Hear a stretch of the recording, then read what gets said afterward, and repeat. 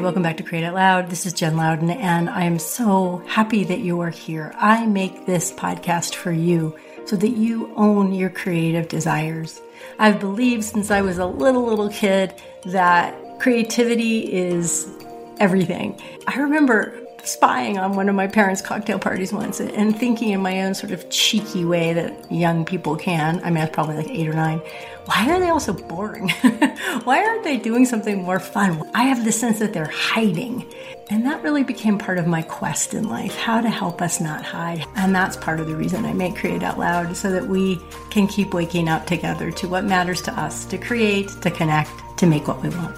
This week we have a truly extraordinary episode for you. It is New York Times bestselling author Sue Monk Kidd. Sue became a phenomena with her book, The Secret Life of Bees, 2.5 years on the New York Times bestseller list, major motion picture. But she is beloved for all of her novels and memoirs, and for the themes that she has explored about women's desires, creative voices, and rediscovery at midlife.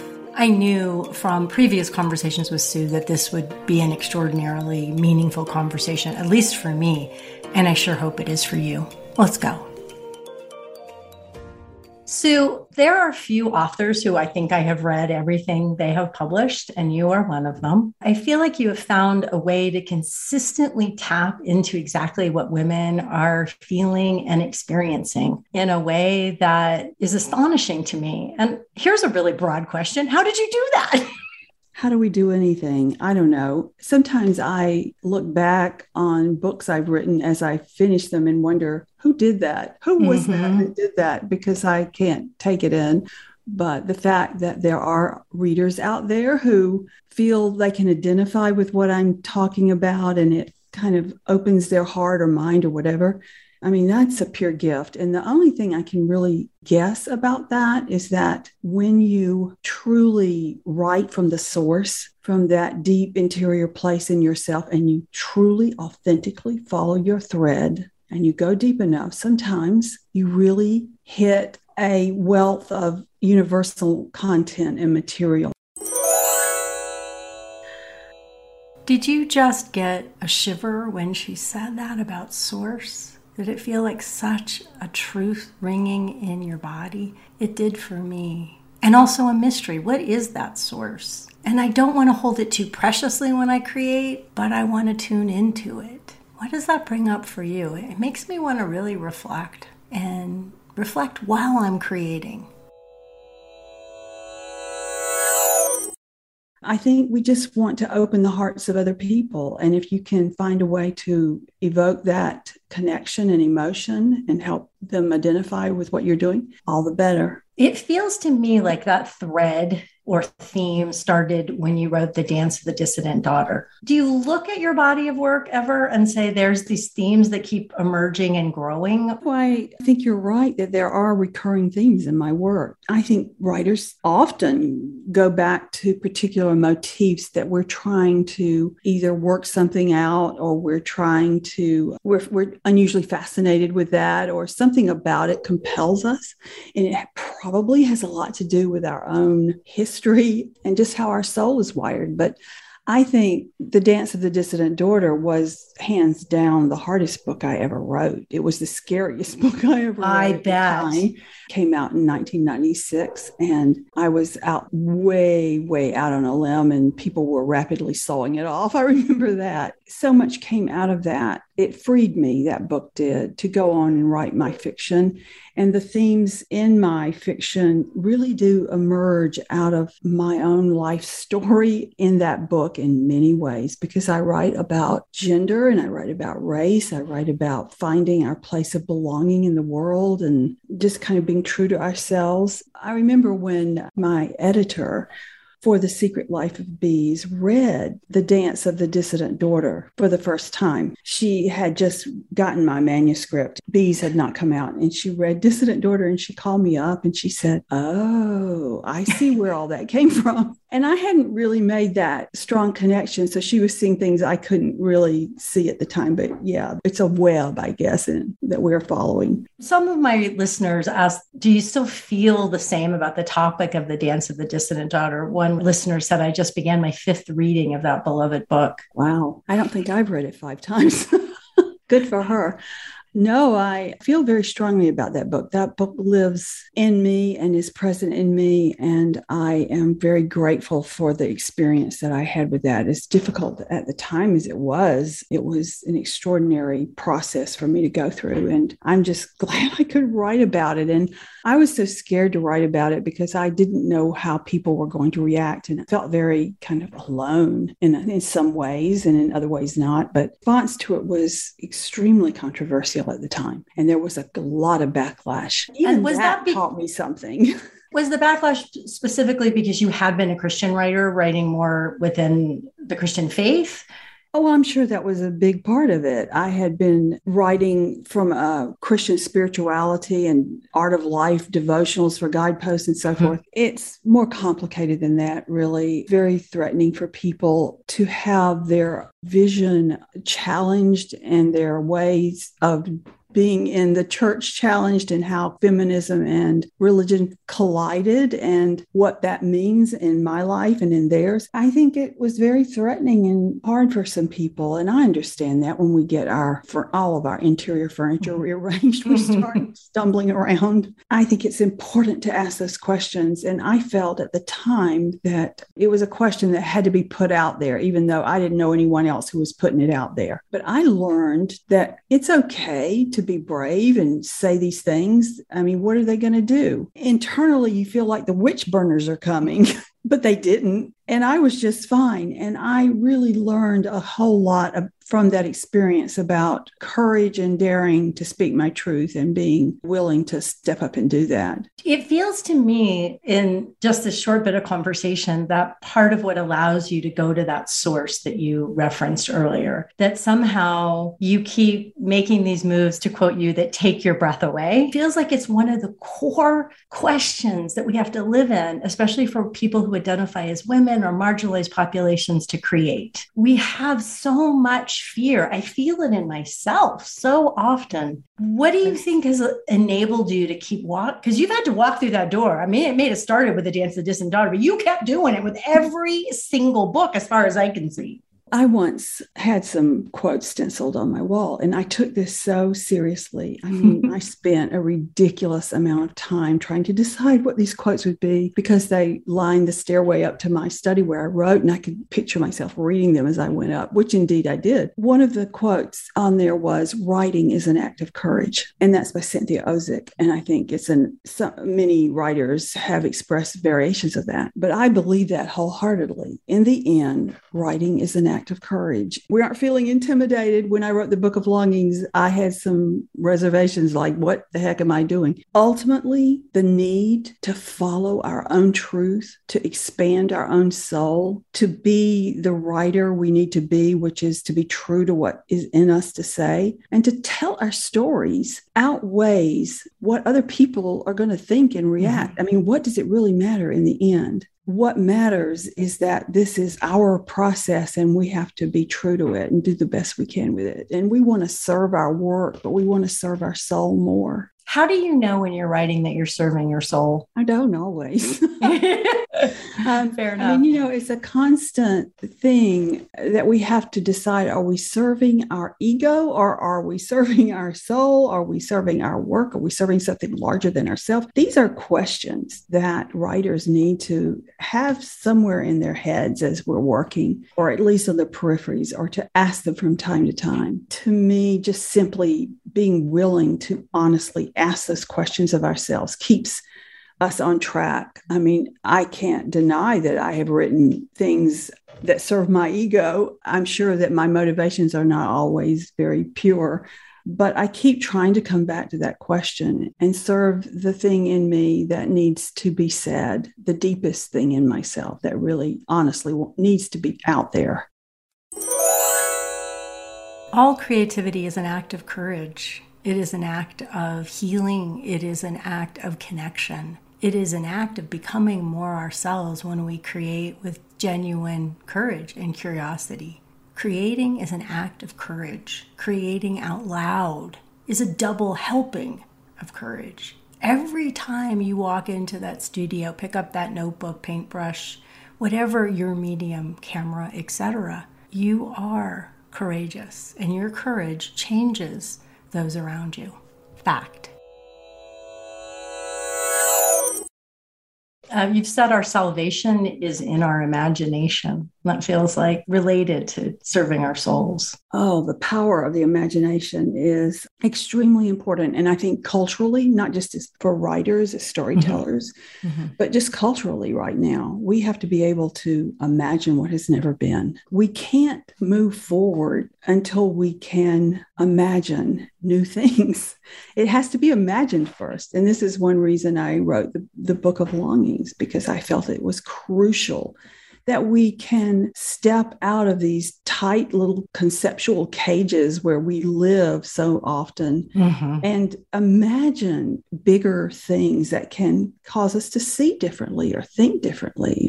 But yeah, it all starts with imagination. Again, to go back to the thought that you have that at least once in our lives, I hope many more times than once in my life, we should take our own breath away. And that when you conceived of the Book of Longings, which I love so much, I love how you wrote about her desire in that book. That to me is just a core theme in my own spiritual life and in my writing. How do we follow those desires? How do we pay attention to them? How do we honor them? What are we willing to do for them? What are we not willing to do for them? I can feel that in that book. I can feel how you followed that desire to write about something so, shall we say, heretical. A passion of my own to write, and then I gave it to my character. She has a great passion, but there are terrific obstacles. As a writer, the thing, of course, is to identify what you deeply care about. I feel like if we can write from the inside out, rather than looking for a topic out there that might be, we think, in the news, or might make a lot of money, or that's an idea that's going to grab headlines. I'm not sure that's the right way to begin. I think that gets into serving the wrong thing. And while that may work in some ways for people, in the long run, I'm not sure it will be deeply satisfying or even transforming in the way we need it to be. It's about being willing to really find that thing in ourselves that wants the deepest thing to be said. So it will emerge. It's like a little seed. And if we kind of have contemplative approach to it, it will emerge and make itself known. And ideas are very hard to identify which one's going to stick around sometimes, but I think we kind of know it. And when an idea comes to me that takes my breath, that kind of makes my hair on my arm stand up or the back of my neck, or something about it makes, you have the little flip in the stomach or the little gasp like that, or something just triggers in you. I've described it, it's like stepping on live wires. Everything kind of vibrates. That's the effect they have on me. But then I have to play with them. And I really think that creativity is ultimately playing with what we love. Now, that is what I'm paraphrasing Carl Jung, who was a great writing teacher for me. He identified creativity in that way of playing with what we love. So when you get an idea, often if you just play with it, see if it will take root in your imagination. And if it will, I'll start to sprout a story. But you have to water that and nurture it and ask questions. It's usually the questions. I'll ask myself things like, well, who is she? And what does she want? And why is she thinking that? And what if she did this? And suddenly a really innate seed comes to fruition. Do you do those questions in a journal? Do you do them on a walk? Do you do them in the rain? Do you do them in the... all of the above, probably. Yeah, I do keep little journals. They're not, very disciplined, I guess, but I do keep journals as I write a book about the process itself. And I try not to devote too much time to it, but I will note little things like that. Usually they are basic questions. I have said many times, you only need to ask 2 questions to start a novel. Say you have the seed of an idea. You ask yourself, well, who is this character? Because it usually, for me, starts with a character. And what does she want? I know kind of basically who she is, even the fact, okay, she's a 14-year-old girl in the rural South whose father is not particularly a wonderful father, and she has no mother. That's all I knew about Lily and the Secret Life of Bees. Then I asked myself, what does she want? And I thought, it needs to be something significant, something driving, forceful, something that can sustain the kind of passion that you want that reader to feel for her about this. So I thought, well, I think she wants her mother. That's what she wants. She wants her mother. When I knew those two things, who kind of the sketchiest idea of who she is and what she wanted, that's when I'm able to grow a story. Years ago, wrote about writing The Secret Life of Bees, and that you did a collage, and you didn't even know what the images that you put on this collage were. They included a pink house, a trio of African-American women, and a wailing wall. And I have to tell you, in the writing retreats I've led for 20 years plus, I have people make collages based on how much that helped you. I always read the quote about you discovering that. Do you still make collages? Did you make one for the Book of Longing? I did. It's just a real important part of my process. I've done one for every novel. I know a little bit about the idea when I start, but not much more than a beginning. And I just see what my unconscious mind is gravitating to. I keep lots of postcards and cards and tear things out of magazines. That's the old-fashioned way. Now, of course, you can go on the internet and get all kinds of images that you would like to have, but it helps to just have a big bin or storehouse of images that have some kind of resonance for you or archetypal qualities, just a big array of them. And I like to sort through and play with them and just put them on a big poster board. I guess you call that a storyboard. I'm not sure. You tell me, Jennifer, what do you call that? I call it a collage. I call it you're letting your unconscious talk to you. It feels very old school, doesn't it? But yeah, a collage. And so much can come out of that. All of my stories are sort of embedded in that. I remember reading something that John Irving wrote once, and I think it was in a Paris Review interview. And he said that every beginning of a novel, the whole opening is right there in the first few lines. The entire story is kind of like a seed embedded in it. And I loved that. And I thought, well, that's what a collage really is. It's just a little nugget of the whole novel. If you probe into it, you can find all kinds of things. Do you still actively study writing as you did when you were earlier in your fiction memoir career? To be completely honest, I suppose I don't do it with the kind of determined attention I used to. I mean, boy, was I ever into it initially. I know. I loved reading some of your years ago interviews about how you taught yourself to write. It was very instructive for me. Well, I really feel like I was an apprentice. And I dove in with that attitude, I guess. I didn't know anything about it. I didn't know what I was doing. I had to teach myself, but I also took classes. I went to writers' conferences. I read everything I could. That was very immersive. So I don't do that quite so much anymore. However, I really do feel like in many ways I'm still a beginner. To be perfectly honest with you, every novel I write, I feel like I've never done it before. Do you feel this? Totally. Like I've never written a word. I have no idea what writing is. Yes, I know. It's astonishing. I feel that too. And I remember being just overwhelmed every time with, how am I going to do this? Do I know what I'm doing? Can I pull this off? And then just kind of stepping into it and feeling my way along as I go. But there is something to be said for keeping the beginner's mind. And it's a very, Zen idea. I think it was Suzuki who said that in the beginner's mind, there are many possibilities, and in the expert's mind, there are few.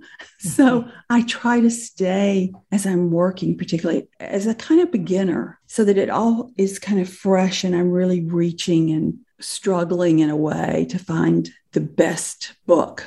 One of the things I really appreciate about you and my encounters with you, there's a deep sense of groundedness and, for want of a better word, humbleness. Was that hard to maintain when The Secret Life of Bees became such a huge deal? Was it hard to go back to write The Mermaid's Chair? There were a lot of things hard about that. Yes, The Mermaid Chair was difficult to write because I felt like I had all these expectations I had to live up to. I did not expect the kind of success that The Secret Life of Bees had. That was a big shocker in my life. I mean, luckily, I was in my early 50s when that happened. I lived long enough not to be totally confused by all that. And yet, at the same time, I had a hard time taking it in. Well, let me back up. Maybe I didn't have a hard time taking it in. I had a hard time owning it. I was almost embarrassed by it. That comes up. It totally, I can't tell you how many women on the show have said some version of that. Celeste Headley had a TED Talk, goes super viral, and she just was like, no, that's not happening. And it really took her a while to go, oh, wow, this is opening up all of these amazing opportunities for me. Yeah, it's an interesting thing. I had to work my way through that because it wasn't that I felt, oh, I don't deserve this, or it was that it was just so much that I didn't know if it would change how people responded to me. I didn't know quite how to own it and let it be okay. Sometimes I would not tell people things that were happening, even if they asked me. I had to work that out, which took a while. And my friends helped me. I think finally you realize that, well, this is your life now. You might as well accept the success of it and the good things of it too. This is crazy. And be grateful for the opportunities you're getting and the things that are happening. Like you said, it did bring some interesting pressure to write a second novel. That was the sophomore effort is a little hard sometimes to follow a good first book, or at least a successful first book. Did you try anything in particular when you were working on The Mermaid's Chair to overcome that or work with it? Or was it more just, this may be hard some days and I'm just going to have to get through it? Because of course, some people never write their second book after their first success. Well, ultimately, I had to have a little talk with myself. I mean, there were a few months where I was really stymied. You can get into a place in your head where the expectation you put on yourself, the perfectionism that you're striving for, it backfires. Perfectionism is never really good for writing anyway. You need to just write your book without thinking about that so much. But I was overthinking everything, every word, every sentence.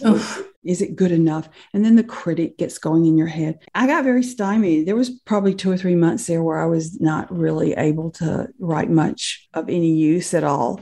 And I had to have this conversation with myself about what was going on here. And I just decided that all of that stuff would have to stay outside my study where I wrote, that it was not helping me. And what did it really matter anyway? Who was I writing this for? And it wasn't going to be The Secret Life of Bees all over again. It was going to be its own thing, and it would be very, very different. I knew that. And I would just write the best I could and enjoy the process and be true to it. And it would be what it would be. I love this idea of journaling for a few minutes or meditating to clear stuff to the side, worries about your people or about money or health or whatever's there. We all have it. And just to have some kind of practice to say, okay, now you go over there, you're taken care of.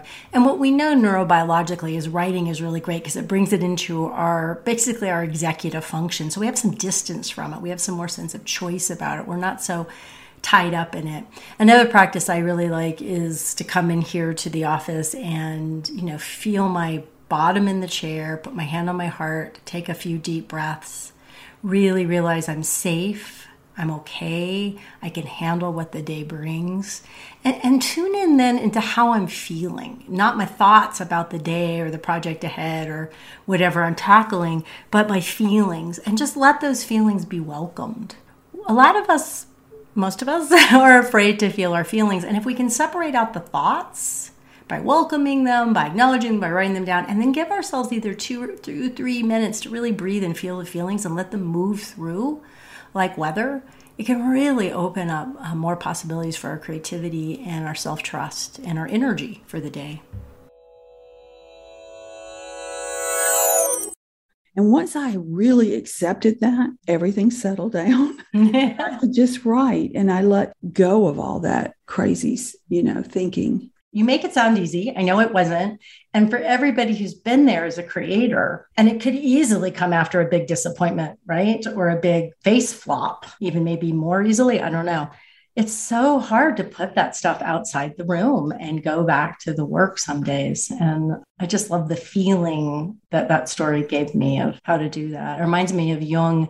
He had some kind of thing that he made or found that represented the critic, and he would turn it to the wall when he was creating. Yeah, it's important to close the door to all that. And at the time, I would think about it as I would step into my study. It's like, okay, you're out here, close the door.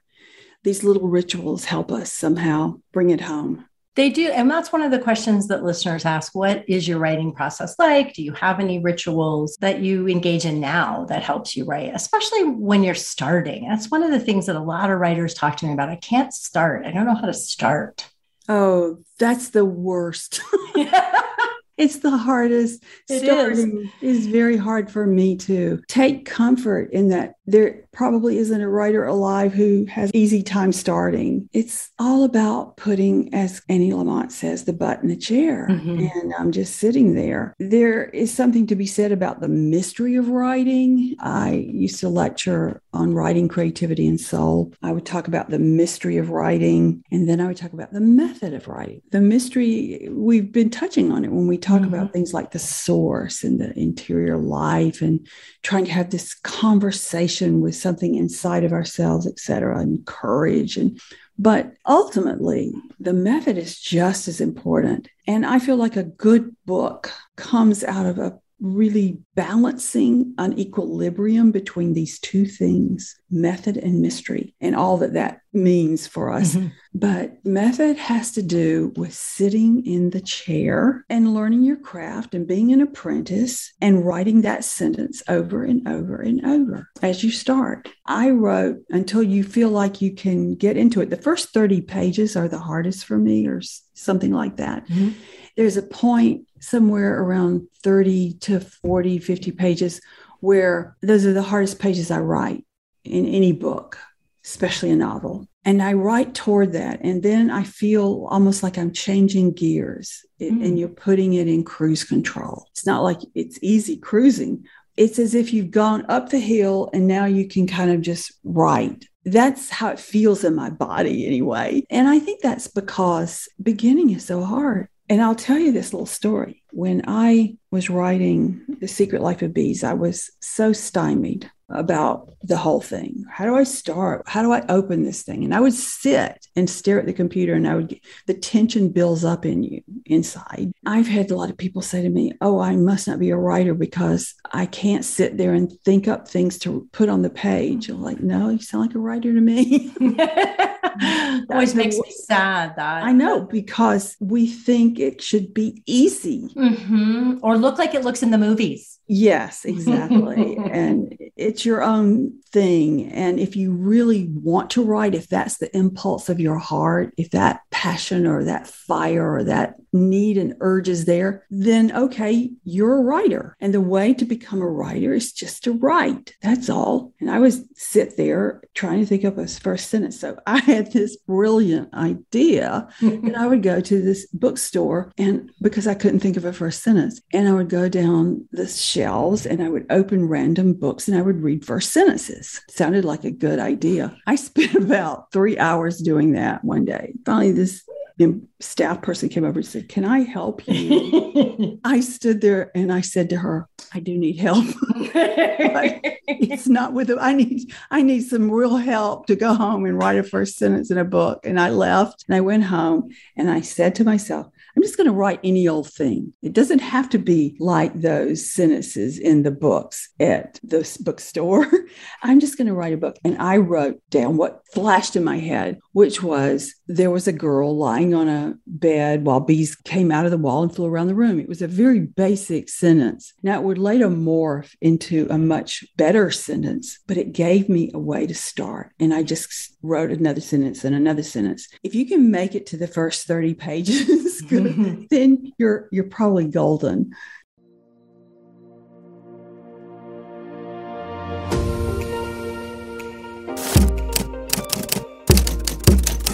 Hi there, I'm Bianca Murray, one of the hosts of the popular podcast, The Shit No One Tells You About Writing.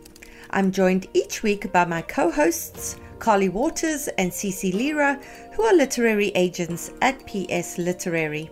It's our goal to help emerging writers on their journey to publication. So each week, Carly and Cece critique the query letters and opening pages that our listeners submit. Now, this is done with a view to making them as polished and compelling as possible so that they can land their dream agents. after which I interview authors and editors at the top of their game to pick their brains about elements of craft and any nuggets of wisdom that they have to share. So, if you're a writer or if you're interested in a behind-the-scenes look at how books are written and published, give us a listen. Expect honest insights, practical advice, zero small talk, and a few laughs along the way.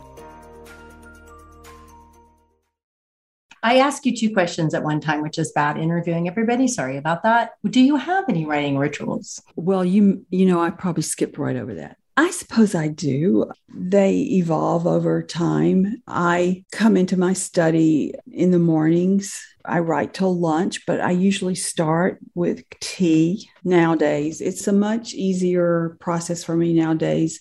Used to be a little more elaborate, but I'll just bring my tea upstairs. I do have a moment where I have maybe 5 or 10 minutes where I just sit quietly with a journal and I try to kind of clear out. I think this sounds kind of rarefied, but I kind of clear out my soul. In other words, I'm just letting things float up that need to be moved to the side so I can get to my story again. And there are things that are on your mind that distract you. So sometimes a little clearing meditation for about 5 or 10 minutes. And then I just sit and I work my heart out. You know, I just work. When I'm actually writing a book, working on one, it's typically many hours a day. I've had to stop some of that long hours. I mean, when I wrote The Mermaid Chair, particularly The Invention of Wings, and I suppose even The Book of Longings, I was writing sometimes 8 and 9 hours a day. Wow. Which is a little too much. You know, I'm not sure you're being really productive after about 4 or 5 hours. I would rewrite as I go along. But I have now reformed myself a little bit, and I'm doing better about giving myself time to not be as driven about it. That's good. I'm glad for you. So one of the questions I also got from listeners is that they are fascinated by how you do your research. Your novels are based on history. Some of your novels are some of the best I've ever read. And as someone who's trying to write a historical novel, I get lost in the amount of research I need to do to make it authentic. I heard Sue say once that she set a limit for the time that she would do the research. But my question is, did she only do research for a period of time, like 6 months, and then begin to write? How do you stay focused and not go down the rabbit hole that is information that does not serve the book?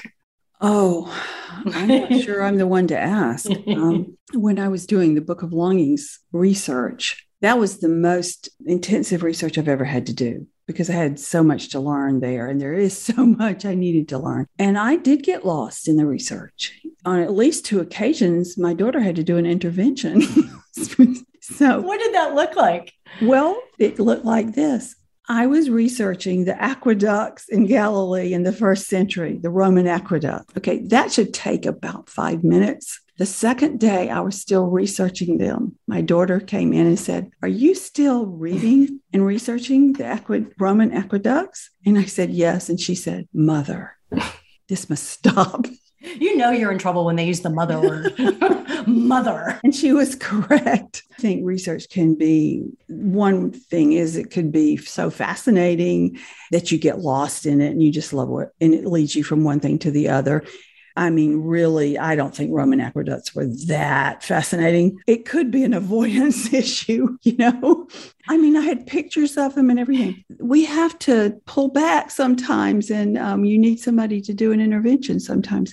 But mostly, I want my historical novel to be so real, to feel so real for the reader that when she or he steps into that book, you feel like you're in a real world. This is really happening. And it comes down to details, tidbits about a Roman aqueduct sometimes. I create notebooks. So I'll have a notebook. I have like 4 or 5 big, huge ring notebooks where I collect articles, notes, pictures, all kinds of things, timelines, and just keep referring to them. So I did that for a long time before I even started writing, but it continues. But I love the research. You just have to be be vigilant not to let it become a way to avoid the actual writing or something, or just keep it in perspective. It's so true.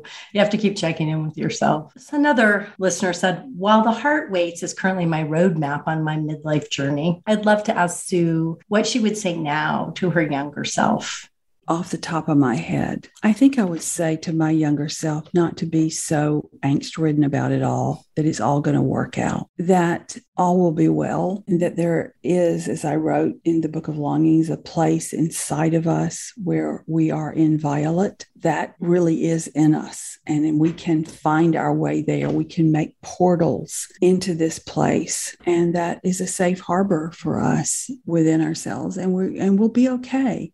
I mean, at the time when I was younger, I often felt like things were so huge and there wasn't as much perspective there. Now, with getting older and having a little more perspective and wisdom, I can see that I didn't need to be that anxious about it or that conflicted. That there was in me a resilience and an ability to be in it and be okay when those things happened. Your self-trust just grows so much through that experience. Do you have a daily spiritual practice these days? Recently I was asked to give a lecture, my spiritual and theological life, in a way, to reflect on it over the last 20 years.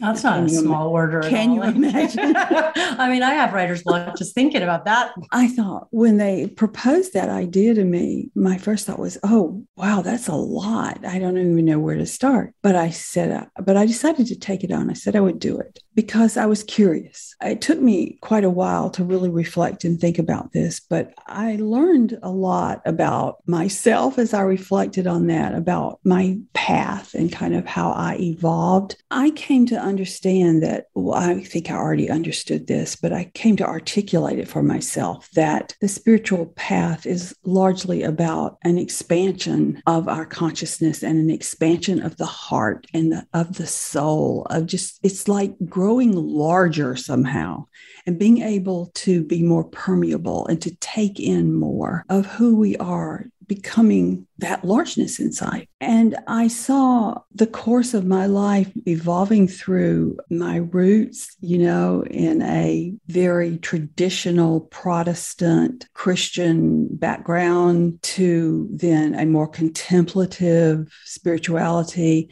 then branching out of Christianity into more ecumenical ways, reading Buddhism, reading many other paths. I saw myself incorporating feminism into my spiritual life, the work of C.G. Jung. I could see this big arc of how I was finding my way by just trying to follow my own little evolution through life. Now, this place where I am now, it feels like, because I'm in my 70s now, it feels like I am trying to integrate all of this. There's no great urgency in me now to seek and explore as much as I used to. It's more about being where I am, really being in my life, integrating all these different parts of my life and all of my experiences, living where I am in a simple kind of simplicity of being. And if I had to say anything about what matters to me now, it is just about the simplicity of being in my ordinary world and knowing the goodness of that and the importance of that, kind of paying attention and finding compassion in my everyday life. That's kind of my religion. Skipped over the part about creativity, but I do think that is an epoch in our evolution spiritually, is when we understand that we are helping to co-create this world, that is part of what we're here to do, is to put our voice and our little creative fingerprint on this world. That is a spiritual act, I think. And for me to write has always been to pray. It's like I get up, I feel pretty content. I'm just trying to be in each moment. That's about it. How do you transition between projects? Do you feel bereft when a project is finished? Do you show up and write every day, even when you're not working on a project? Or do you kind of feel like, yay, I get to have some time when I'm not writing? That has changed over time with me. I have always taken pretty substantial breaks between projects. I'm not one of those miraculous writers who can turn out a book a year or something like that. I guess it takes me from the inception of the idea to the finishing a manuscript. It's usually around 3 years. And then after that, I often take a year to just be, and I read and I try to just be in the world and to let the land be fallow so that it can become fertile again, kind of idea, to use a farmer metaphor. It really is true in the creative life. I think you need some fallow time. I usually wait and a seed of an idea comes during that time. So I always have some time between. Do I feel bereft or sad when a book is over? Often. Yeah. I miss the characters. I was so almost depressed after The Secret Life of Bees was finished because I missed the characters so much. I loved hanging out with them. It had been 3.5 years I'd been with them and in the pink house with them all. And that was when I went out and bought a dog named Lily, which was the name of my character, which was comforting. It's my daughter's name. Well, I love that name. You know, I picked it because it actually in Hebrew means Susan or Sue. It's a kind of, I felt a little bit of a connection to it, I guess, because of that. I miss my characters sometimes, but then I feel like they're all in me and they, you know, are living somewhere in the reader's minds or hearts. They're in the world somewhere. They are so in my mind and my heart. So this is the question I'd love to end on. What do you want to learn next? What a question. I mean, I suppose I want to learn how to write a book without any anxiety. Would you teach me that? Sure. I'll be right over. That's impossible, maybe, but that's an interesting, though, given everything you've just been saying. Like, is that the next evolution to that kind of deep trust in your imagination and your... I don't know. I may be talking facetiously here. I don't know. I was thinking just the amount of tension and energy that does go into writing a book or pulling off an idea. It's quite an endeavor and requires a lot of wonderful hard work. I guess I have a fantasy about being able to breeze through it without any effort.